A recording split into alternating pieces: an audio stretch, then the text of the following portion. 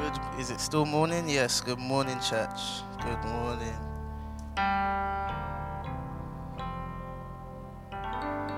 If we could just bow our heads down in prayer as we pray. In Jesus' name, Father, Lord, we thank you for bringing us here today. We thank you because you are mighty, you are God. We give you all the glory, we give you all the honor, Lord. We pray that everything that we hear here today is by virtue of the Holy Spirit speaking through to your people.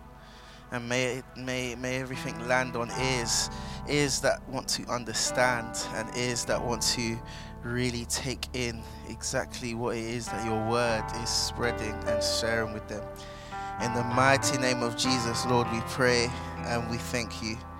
In Jesus' name, amen. Amen.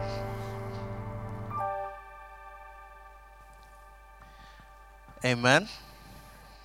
Amen. Hallelujah. How's everybody doing today? We're all okay? Fantastic. Okay, so as Todd mentioned, today's theme is the parables of Jesus. The parables of Jesus. And it's quite interesting because the last couple of weeks or so, Pastor Eric has been preaching about some of the parables of Jesus and some of the different messages that we can take from them. You know, the feeding of the 5,000, the feeding of the 4,000, etc., etc.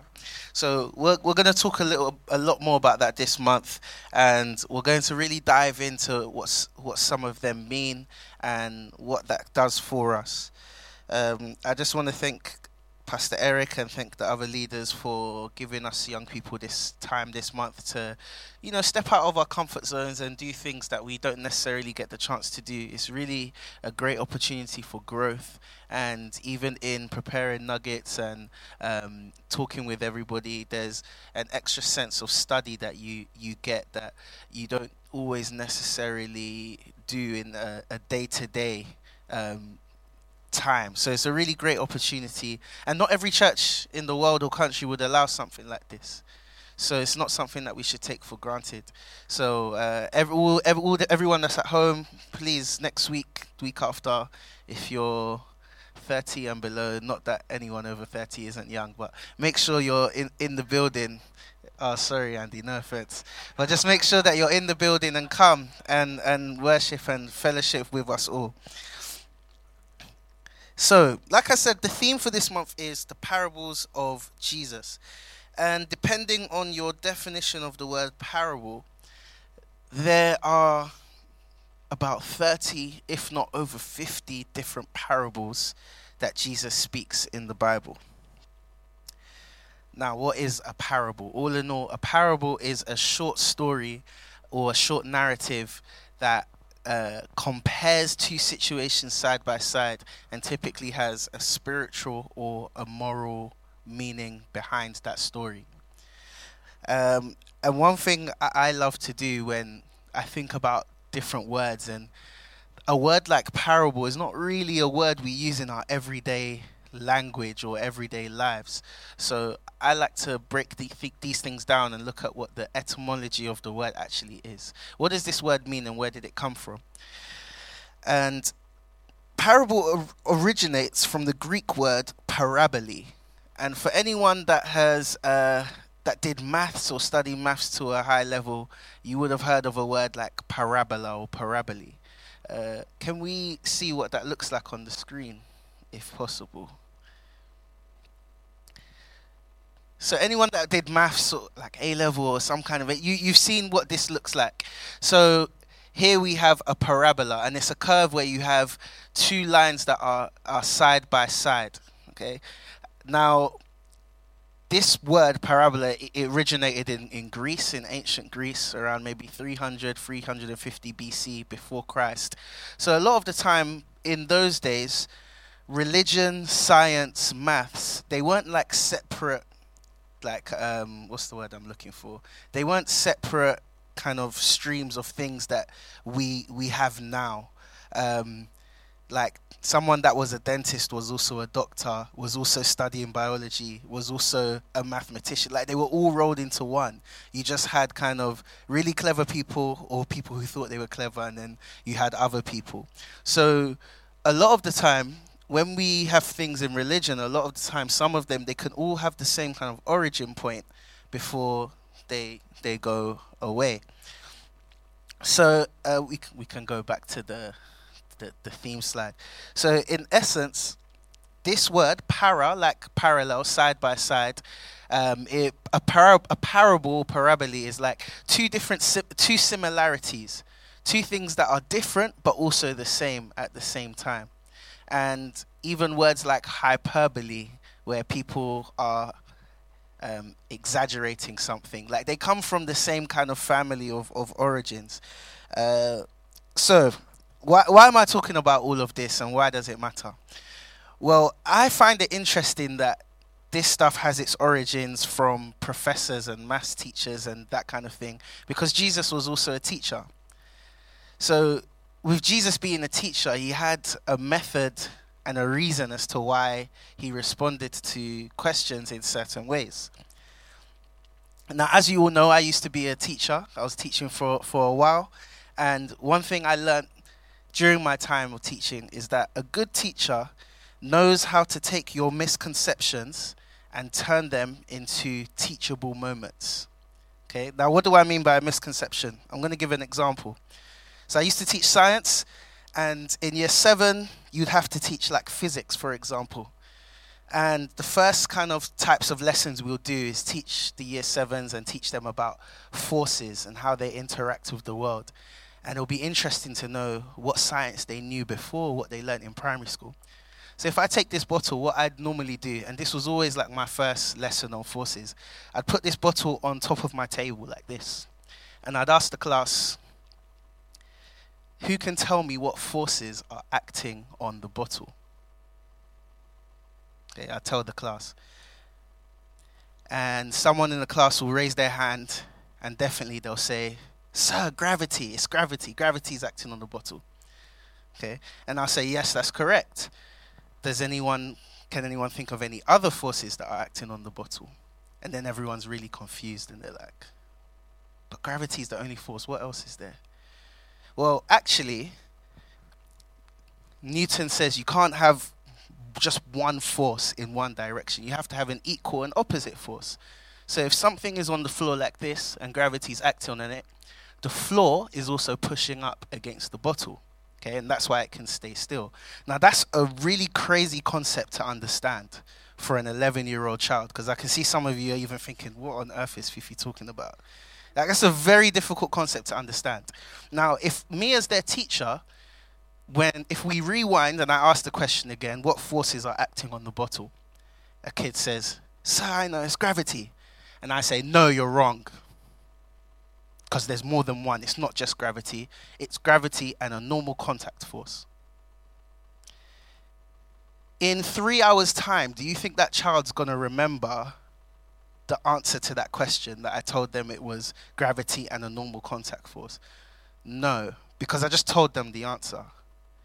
They didn't do any thinking. All they thought is, "Oh, well, I've been doing it wrong." So I've condemned them, and they also haven't thought for themselves why the correct answer is. Am I making sense? Okay, so in essence, what I'm saying there, no learning has taken place. Okay, so if no learning has taken place, then in fact, you're not a good teacher. In fact, you're a bad teacher. Okay, because a bad teacher, their children don't learn, and they blame their children for not studying to learn, when in fact they didn't do the work in the first place to teach them. Because not understanding that the floor pushes up against the bottle, that was a misconception. A misconception is not an error, but it's rather a thought about a process that you have that you believe to be correct based on your previous experiences. Okay? Now I'm going somewhere with this, I promise. Okay? So based on your previous experiences, you have a thought and you believe that it exists that way. The same way now, Aaliyah is really young. If I was to play peekaboo with baby Aaliyah, or I tell her I've got her nose, she genuinely thinks I have her nose. Because at that age, she doesn't have the understanding that just because something is out of sight, it doesn't mean that it ceases to exist. That is her misconception about space, time, and life. And the more she grows older and has the opportunity to learn these lessons for herself, the more she'll realize that actually, just because I can't see something doesn't mean that it doesn't exist. Okay? Now, parables are an amazing way of drawing on our misconceptions. And I was talking to some of my friends last night, and I was talking about how, I'm giving the word at church tomorrow. They're asking, what are you talking about? What are you going to be talking about? And I was saying, and this slipped out of my mouth, and I believe God knows my heart, so it's not that I'm blaspheming. But as I was studying, I was thinking, Jesus must have been so annoying.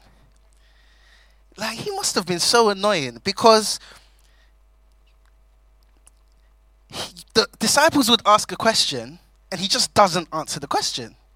Have you ever noticed, like, when you're reading them, and it goes on and on and on? But we'll pause that there because we're going to get into that with the scripture. But, anytime, like I said, anytime the disciples would ask a question, Jesus wouldn't answer the question, but he'd provide them with a teachable moment, a moment that they can learn. And the word and the Bible is full of those teachable moments that transcends the time that they were in, but it's even relevant till today. So when people say the word of God is living and the word of God is active, it's because the word of God still has teachable moments that we in our adult phase of life, even today in 2023, can learn and apply to our lives so that we can live in the everlasting fullness of joy that God wanted us to live in and be ambassadors on this earth for. Okay? So it's very important, therefore, to have a teachable spirit. Okay? And that means being humble, humbling yourself and having humility to understand that you don't and won't ever know everything there is to know, and you can always still learn. Even scriptures that you've studied before and learnt before, there's always a new revelation that can be dropped into your spirit as long as you are allowing the Holy Spirit to be your lens as you're reading through this book. And that's why you have to read the Bible with a Jesus lens. Now, a lot of the time people have said that to me, and I've never really used to understand what it meant, because how do you really do that? But essentially what you're doing is you're allowing the Holy Spirit to minister to you as you're reading things, and it might not happen in that moment in time, but it might be later on in the week or in the months that you then have that feeling of, I remember when I read this and this is what it meant, and this is what it means for my season right now, and this is what it means for me, and this is how it's so relevant in my life. Okay? So what I'm saying is we learn from lessons. We don't learn from just being told something is wrong and this is that. It's how our brains are wired as humans. We learn from lessons. Okay? Even those of you that have raised us as children, you also realize that children not only learn from lessons, but there's different types of rewards. There's delayed gratification that children have to learn and don't necessarily understand straight away. If you do something right now, it doesn't mean that I need to reward you now.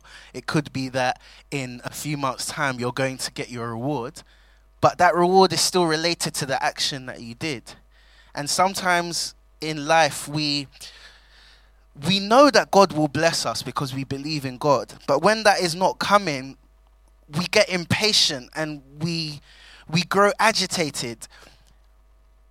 But it's the same way that we treat our own children or we treat our friends. And, a lot of the time, what is that? It's a teachable moment where God is teaching us to be patient.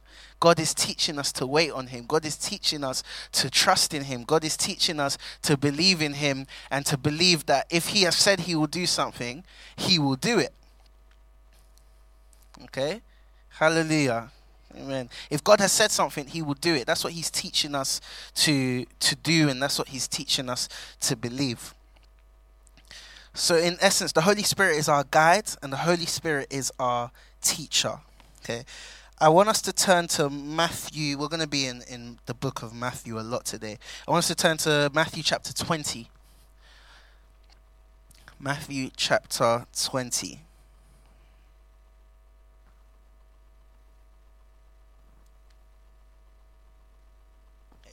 So I'm reading from the New King James Version, and I'm going to read. I'm not going to read the whole verse, but we'll just start. So, for the kingdom of heaven is like a landowner who went out early in the morning to hire laborers for his vineyard. What on earth does that mean? Like, what is Jesus talking about? The kingdom of heaven is like a landowner who went out early in the morning to hire laborers for his vineyard. You're probably thinking, what is that? And where does this come up to? In fact, I'm going to keep reading. So now, when he had agreed with the laborers for a denarius a day, he sent them into his vineyard. And he went out about the third hour and saw others standing idle in the marketplace, and said to them, "You also go into the vineyard, and whatever is right I will give to you." So they went. Again he went out about the 6th and the 9th hour and did likewise. And about the 11th hour he went out and found others standing idle, and said to them, "Why have you been standing here idle all day?" Now when you read that in isolation, it makes absolutely no sense. And then it makes even less sense when you think and go back up into the scriptures in Matthew chapter 19. And if we go to Matthew chapter 19 verse 25, all of this comes from the disciples asking, "Who then can be saved?" Like, that's such a random question and a random answer. And on first glance, at first instance, it doesn't make sense. But why does Jesus answer like this? Jesus answers like this because he wants the disciples to think and to really reflect and to really take their time to think, why is he comparing these two situations that don't seem comparable? When we looked at our parabola, we had two curves that were on completely opposite sides. And for those, again, that did maths, you could have one of those curves being, and I'm sure Gabby, if she's watching from home, will correct me, but you can have one of them being on -2 and the other being on 2. -2 and 2 are completely different. They're so far apart, yet they're similar at the same time. So what is it that Jesus wanted the disciples to grab from his message? Okay, we'll go up a little bit more as well. So Jesus, I'll read from Matthew 19, verse 23. Then Jesus said to his disciples, "Assuredly I say to you that it is hard for a rich man to enter the kingdom of heaven. And again I say to you, it is easier for a camel to go through the eye of a needle than for a rich man to enter the kingdom of God." And when his disciples heard it, they were greatly astonished, and they said, "Who then can be saved?" But Jesus looked at them and said to them. Now I found this interesting. It didn't just say Jesus said to them. It said Jesus looked at them. And in my Bible, "them" is in italics. So if I'm trying to picture myself in the situation, I'm imagining that they've asked this question and Jesus is righteous, Jesus is God, so he's not going to be rude. But I bet if he had some kind of mean side to him, he's probably thinking, what kind of stupid question is that? Did you not listen to what I said? How did what I said make you equate with that question? Because not once here did Jesus say that a rich man can't enter heaven. He just said it's hard. So what made him then ask the question, who then can enter heaven? Surely that question doesn't make sense. Okay? So Jesus was giving them time to think. He's kind of thinking like, come on, like what are you even saying? Like, why are you asking me this? And then he proceeds then, instead of just telling them, he then proceeds to give more parables, making them think even more, so that when eventually they do understand, and that's another issue, it's almost as if they were listening to respond and not listening to understand what God and what Jesus was telling them. And he said, right at the end, verse 30, but in fact, I'll read from 29. And everyone who has left houses, or brothers, or sisters, or father, or mother, or wife, or children, or lands, for my name's sake, shall receive hundredfold and inherit eternal life. But many who are first will be last, and the last first. I think this is probably one of the first occasions where he's a bit closer to actually answering the question than giving them a kind of convoluted parable. And that many who are first will be last and last first. He then goes to the parable, and it's quite a long scripture where we started, chapter 20, the parable of the workers in the vineyard. So I'm not going to read it all, but essentially what happens is some people start working at 12 o'clock. Some people join at 3 o'clock. Some people join at 6. Some people join at 9. Some people join at 11. And then at 12, the owner of the vineyard comes back and says, right, guys, thank you for all your work today. Here's your pay. Everyone originally agreed for a denarius, right? And they take their pay and they're like, wait, but this guy only worked for an hour. So why is he getting the same pay as me? But did you not agree to the denarius? So why are you complaining? Like, why does it concern you? This relates very, very well to a thought I used to have a lot of the time in Sunday school when we were younger, is that, if someone's really bad their whole life and on their deathbed, and I think Pastor Eric's laughing because all the children probably used to ask him this so much, and they give their life to Christ on their deathbed, does it mean they still get to go to the same heaven as us? That's not fair. I was serving God all my life from when I was younger, but why does it matter? Why are we so focused on what others are doing instead of focusing on our own individual race because of how God is with us? God has agreed to give us eternal life if we give our lives to him, right? So it doesn't concern us if he gives someone else eternal life and they only give their life to him right at the end. Now, Jesus could have just said that straight up, but no, he decided to make it a teachable moment. And that parable is probably something with those disciples that they will stay with. It will stay with them for the rest of their lives. That they will see that and think, wow, this is what it really means. Like, this is what it's similar to. This is what I've been compared to of this story. And that's a message in itself. And that's what the parables are. They're messages, they're lessons. And the lesson I take from that is worry about yourself. Worry about your own lane. Don't worry about what others are doing. Don't covet what others have. Okay? Because the grass isn't always greener on the other side. Don't covet what other people have, but worry about yourself. At one point in scripture, the disciples even asked Jesus point blank. Matthew chapter 13, verse 10. The disciples came to him and said, why do you speak to them in parables? They asked him. I think they'd had enough at this point. And they'd asked him, why do you speak to them in parables? And he answered them and said, because it has been given to you to know the mysteries of the kingdom of heaven, but to them it has not been given. For whoever has, to him more will be given, and he will have abundance. But whoever does not have, even what he has will be taken away from him. Therefore I speak to them in parables, because seeing they do not see, and hearing they do not hear, nor do they understand. And this is why I said Jesus must have been annoying, because he answered, why do you speak in parables in a parable? That now made them think even more. But what is it that he answered, and what is it that he's saying? Seeing they do not see, hearing they do not hear, nor do they understand. If I was to just tell them what it is, they're not really going to take it in or understand what I'm saying. Because seeing they do not see, hearing they do not hear, nor do they understand. And there's other places in the Bible where it said, where it talks about the Holy Spirit being our intercessor and us understanding by the Spirit. Okay? So, Jesus answered. And even though he answered here, I believe his real answer, okay, when he says, Verse 12, for whoever has, to him more will be given, and he will have abundance. But whoever does not have, even what he has will be taken away from him.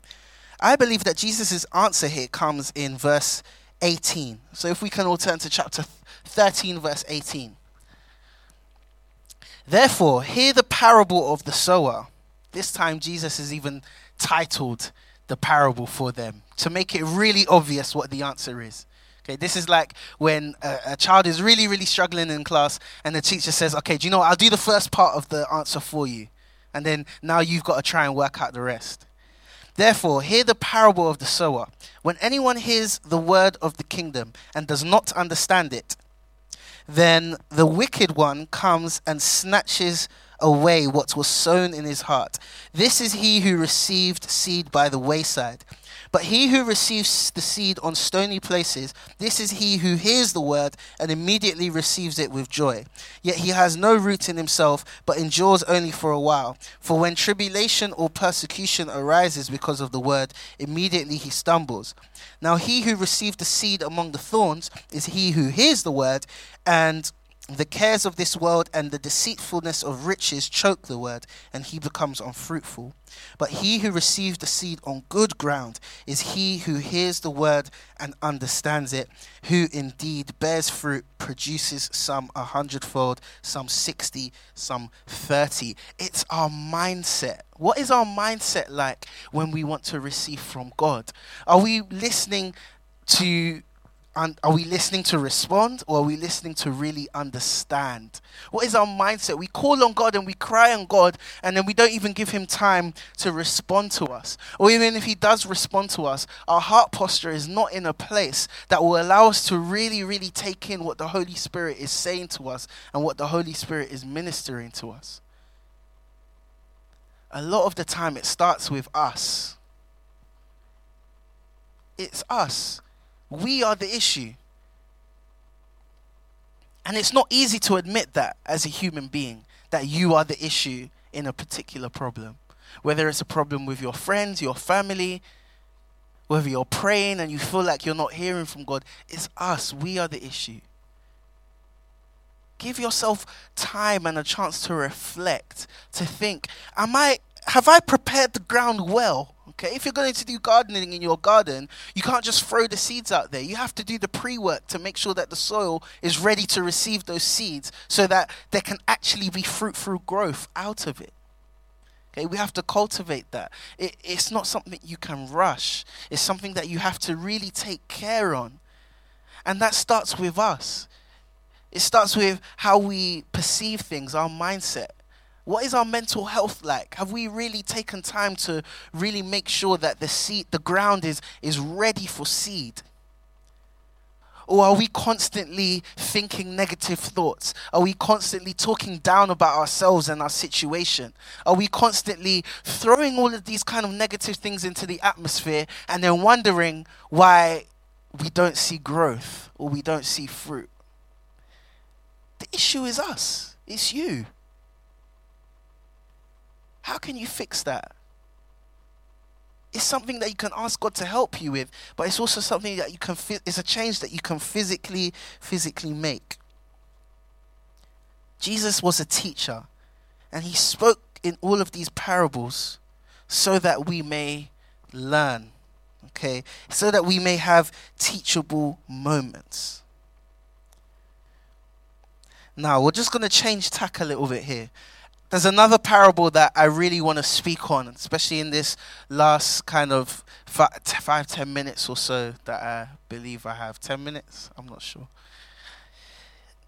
And this parable is probably my favorite parable. And it's my favorite because every time I read it, I get like a slightly different meaning or revelation from it of what it could mean. And it's the parable of the talents. Okay? I'm sure we're all familiar with the parable of the talents. Now, the parable of the talents. One talent in those days, a talent was a unit of money because it was a unit of measurement to weigh specific types of metal, be it like gold or silver. And I did some research, and there's differing opinions and there's different scholars that have different views. But a talent in today's money, accounting for inflation, thanks to Kwesi Kwarteng, In today's market, a talent could be worth, some scholars say, about £1,000. Some scholars say about £30,000. Okay, that's what one talent is. Let's assume it's on the higher end. So let's say it's £30,000. Okay.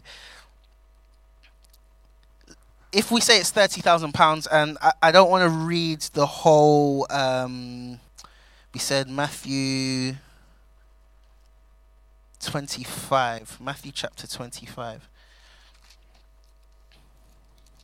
I'm not going to read the whole thing because I know we are familiar with that. Matthew chapter 25 verse 14. Okay, it's quite long, but in essence we'll start. So, for the kingdom of heaven, again, another simile, another metaphor, another parable comparing. For the kingdom of heaven is like a man traveling to a far country. And another thing I want you to keep in mind is there are so many things that Jesus is saying the kingdom of heaven is like. Okay, all of these different things must be linked. Jesus was a teacher, and the same way a teacher would teach a syllabus or a curriculum over the whole year, different kind of topics, they all come together and they all connect. They're all interconnected. Back to the scripture. He says, for the kingdom of heaven is like a man traveling to a far country who called his own servants and delivered his goods to them. And to one he gave 5 talents. Okay, so to one he gave £150,000. Is essentially what that scripture is saying, if we contextualize it in modern day. To another 2, he gave 60. Oh wow, my maths was so bad. £150,000. To another he gave 2, £60,000. He gave to that other servant. And to another he gave 1. To another he just gave that one £30,000. But here is the key in this scripture. To each according to his own ability. I'll read that again. To each according to his own ability. Okay? Tell your neighbor, stay in your lane. To each according to his own ability is what he gave. Now I'm going to skip to the end because it's quite a lot to read here. But essentially what happened is, the businessman, he's the rich man, he's gone away, he's given this money, he's come back now after a long time. And he's come back and he's asked the servants and he wants to settle the accounts with them. And so to the one who received 5 talents, he brought another 5 talents. So he returned 100% of the investment that he was given. And now he's brought back to the rich man £300,000. I want you to think about it like it's today's money. That's a lot of money. Think about what you would do right now if you had £300,000.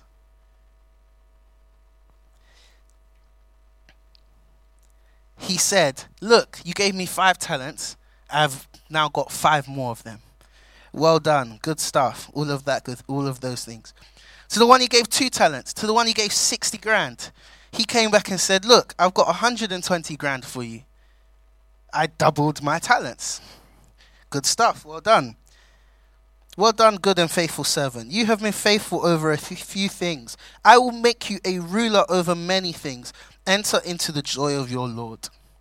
Then to the last one, who he gave the £30,000 to, that one was a bit scared. He decided he's not going to put this one in his Monzo, even though his Monzo had a good savings or interest rate. He decided, you know what? This is a lot of money. I need to look after this. So he buried it. The master came back. Then he said to the one who received 1 talent and came, Lord, I knew you to be a hard man, reaping where you have not sown and gathering where you have not scattered seed. And I was afraid and went and hid your talent in the ground. Look there, you have what is yours. But his Lord answered and said to him, you wicked and lazy servant. Those are some harsh words, wicked and lazy. Not just wicked, wicked and lazy. Wicked and lazy servant.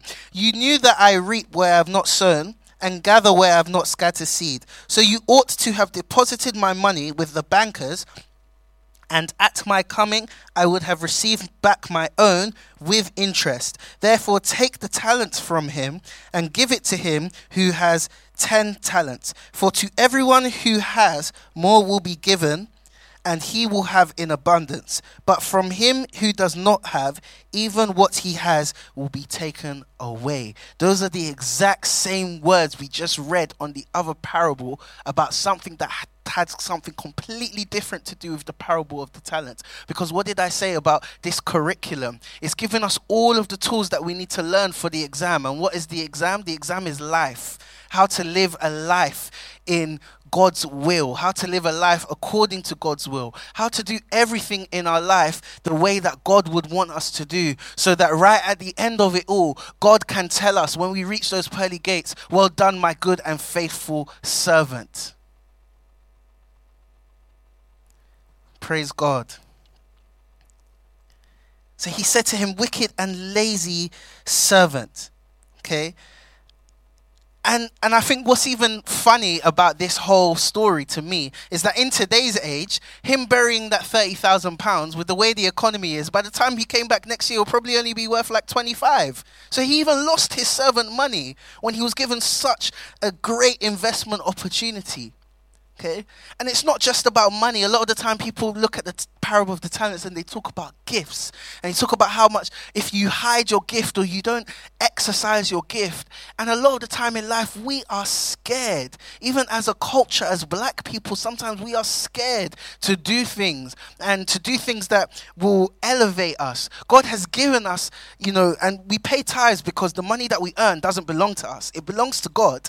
But he's given it to us, and he only just asked for 10% back because he's really being nice so that we can live. And he gives us all of these things, and we don't often invest them. We don't often be bold. We're not often ambitious with what we can do to return back to him more, but with interest. Now, God knows why he asks us to do, Jesus knows why he asked us to do these things. And it's the same with our gifts. If we don't cultivate our gifts, if we don't invest in our gifts, they just get lost. And there's a saying that the most talent you'll find, or the most innovative thinkers and ideas you'll find, are in the graveyard. Because people that didn't invest or cultivate their gifts, that's what happens. And his talent that he was given, imagine the 30 grand he kept, he was given, God took it away from him and gave it to someone else. Or the rich man even took it away and gave it to someone else.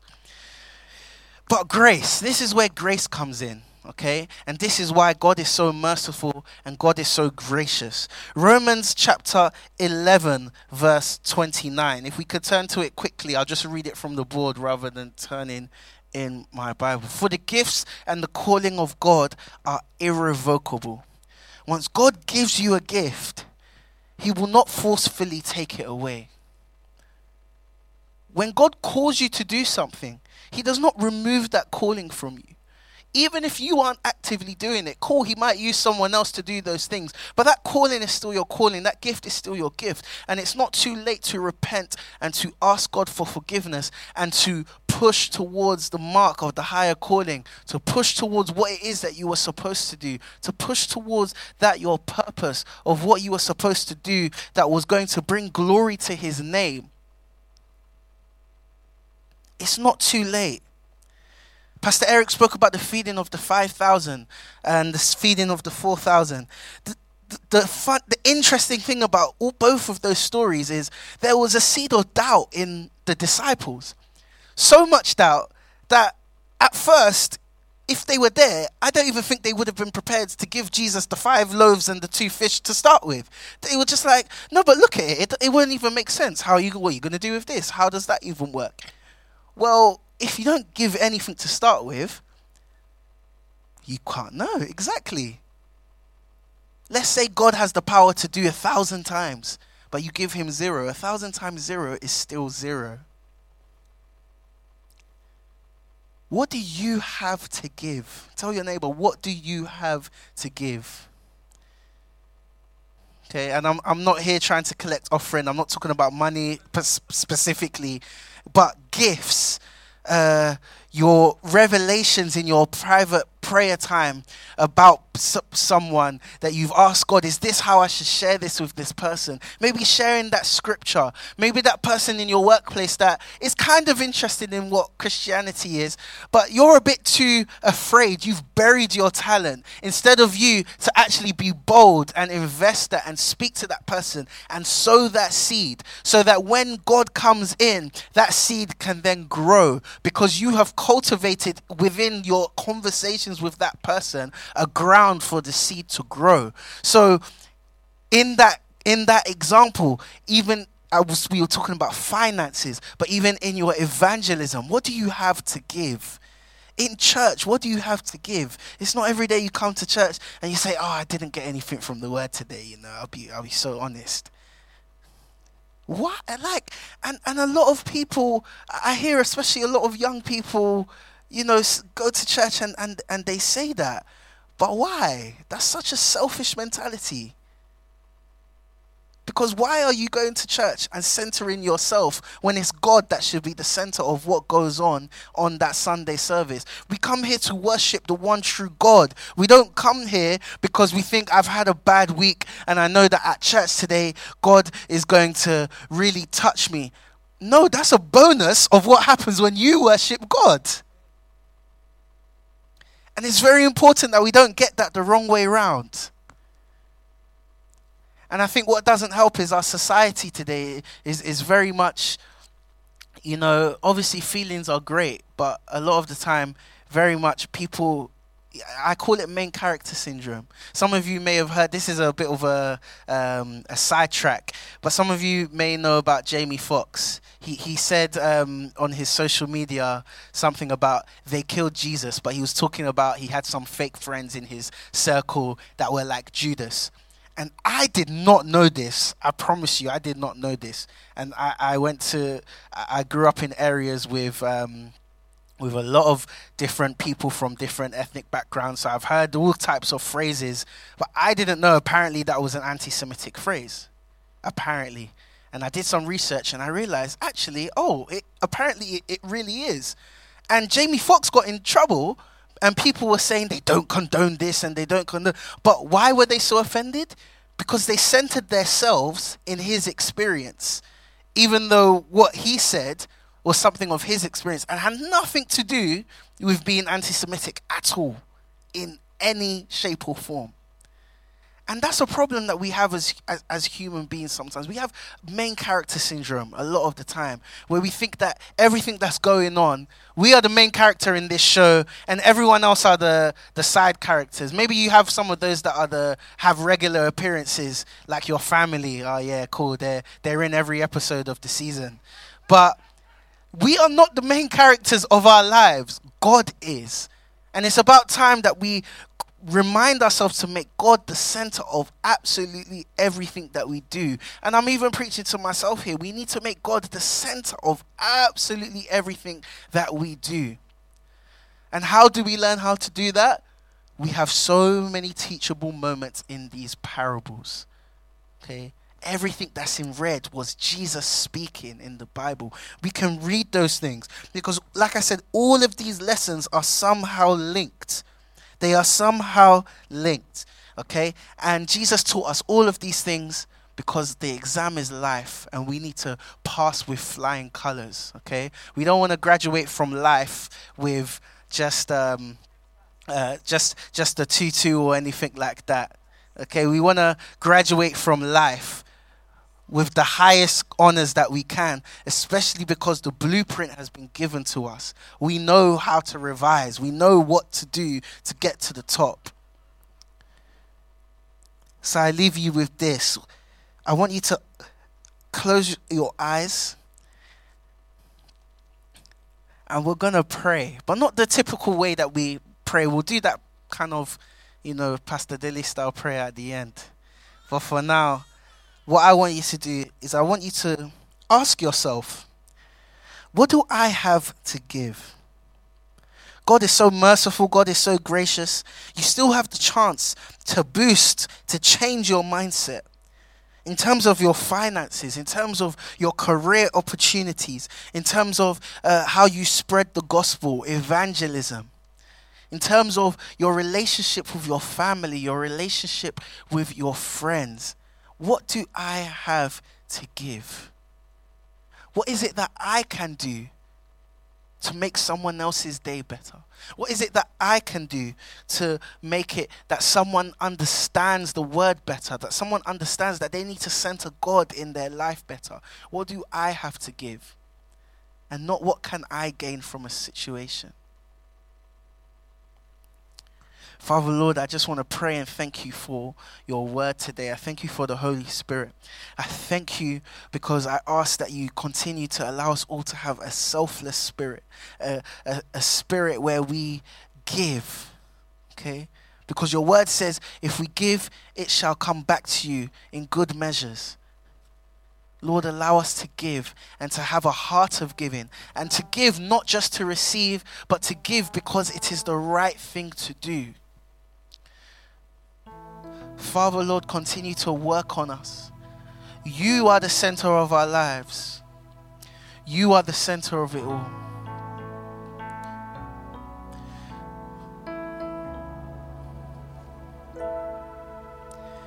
Jesus at the center of it all. From beginning to the end. And it will always be, it's always been you, Jesus.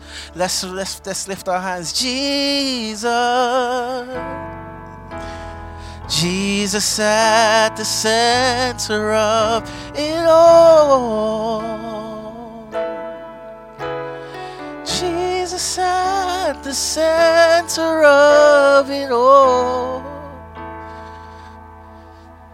And from beginning to the end, and it will always be, it's always been you, Jesus. Jesus, oh Jesus. Jesus. Lift your voice and sing Jesus. Jesus. Oh, sing Jesus. Oh, Jesus. Jesus is the center of your life. Just sing Jesus. Just sing Jesus. He is a teacher. He is our creator. He is everything to us. He is Jesus, and He is the Lord of all. He is the Lord of hosts. We give all the glory to Him. Oh, sing Jesus. Oh, sing Jesus. Oh, sing Jesus and Jesus. You're my everything, Jesus. Master of the universe, Jesus. Oh, Jesus. And nothing else matters. And nothing in this world will do.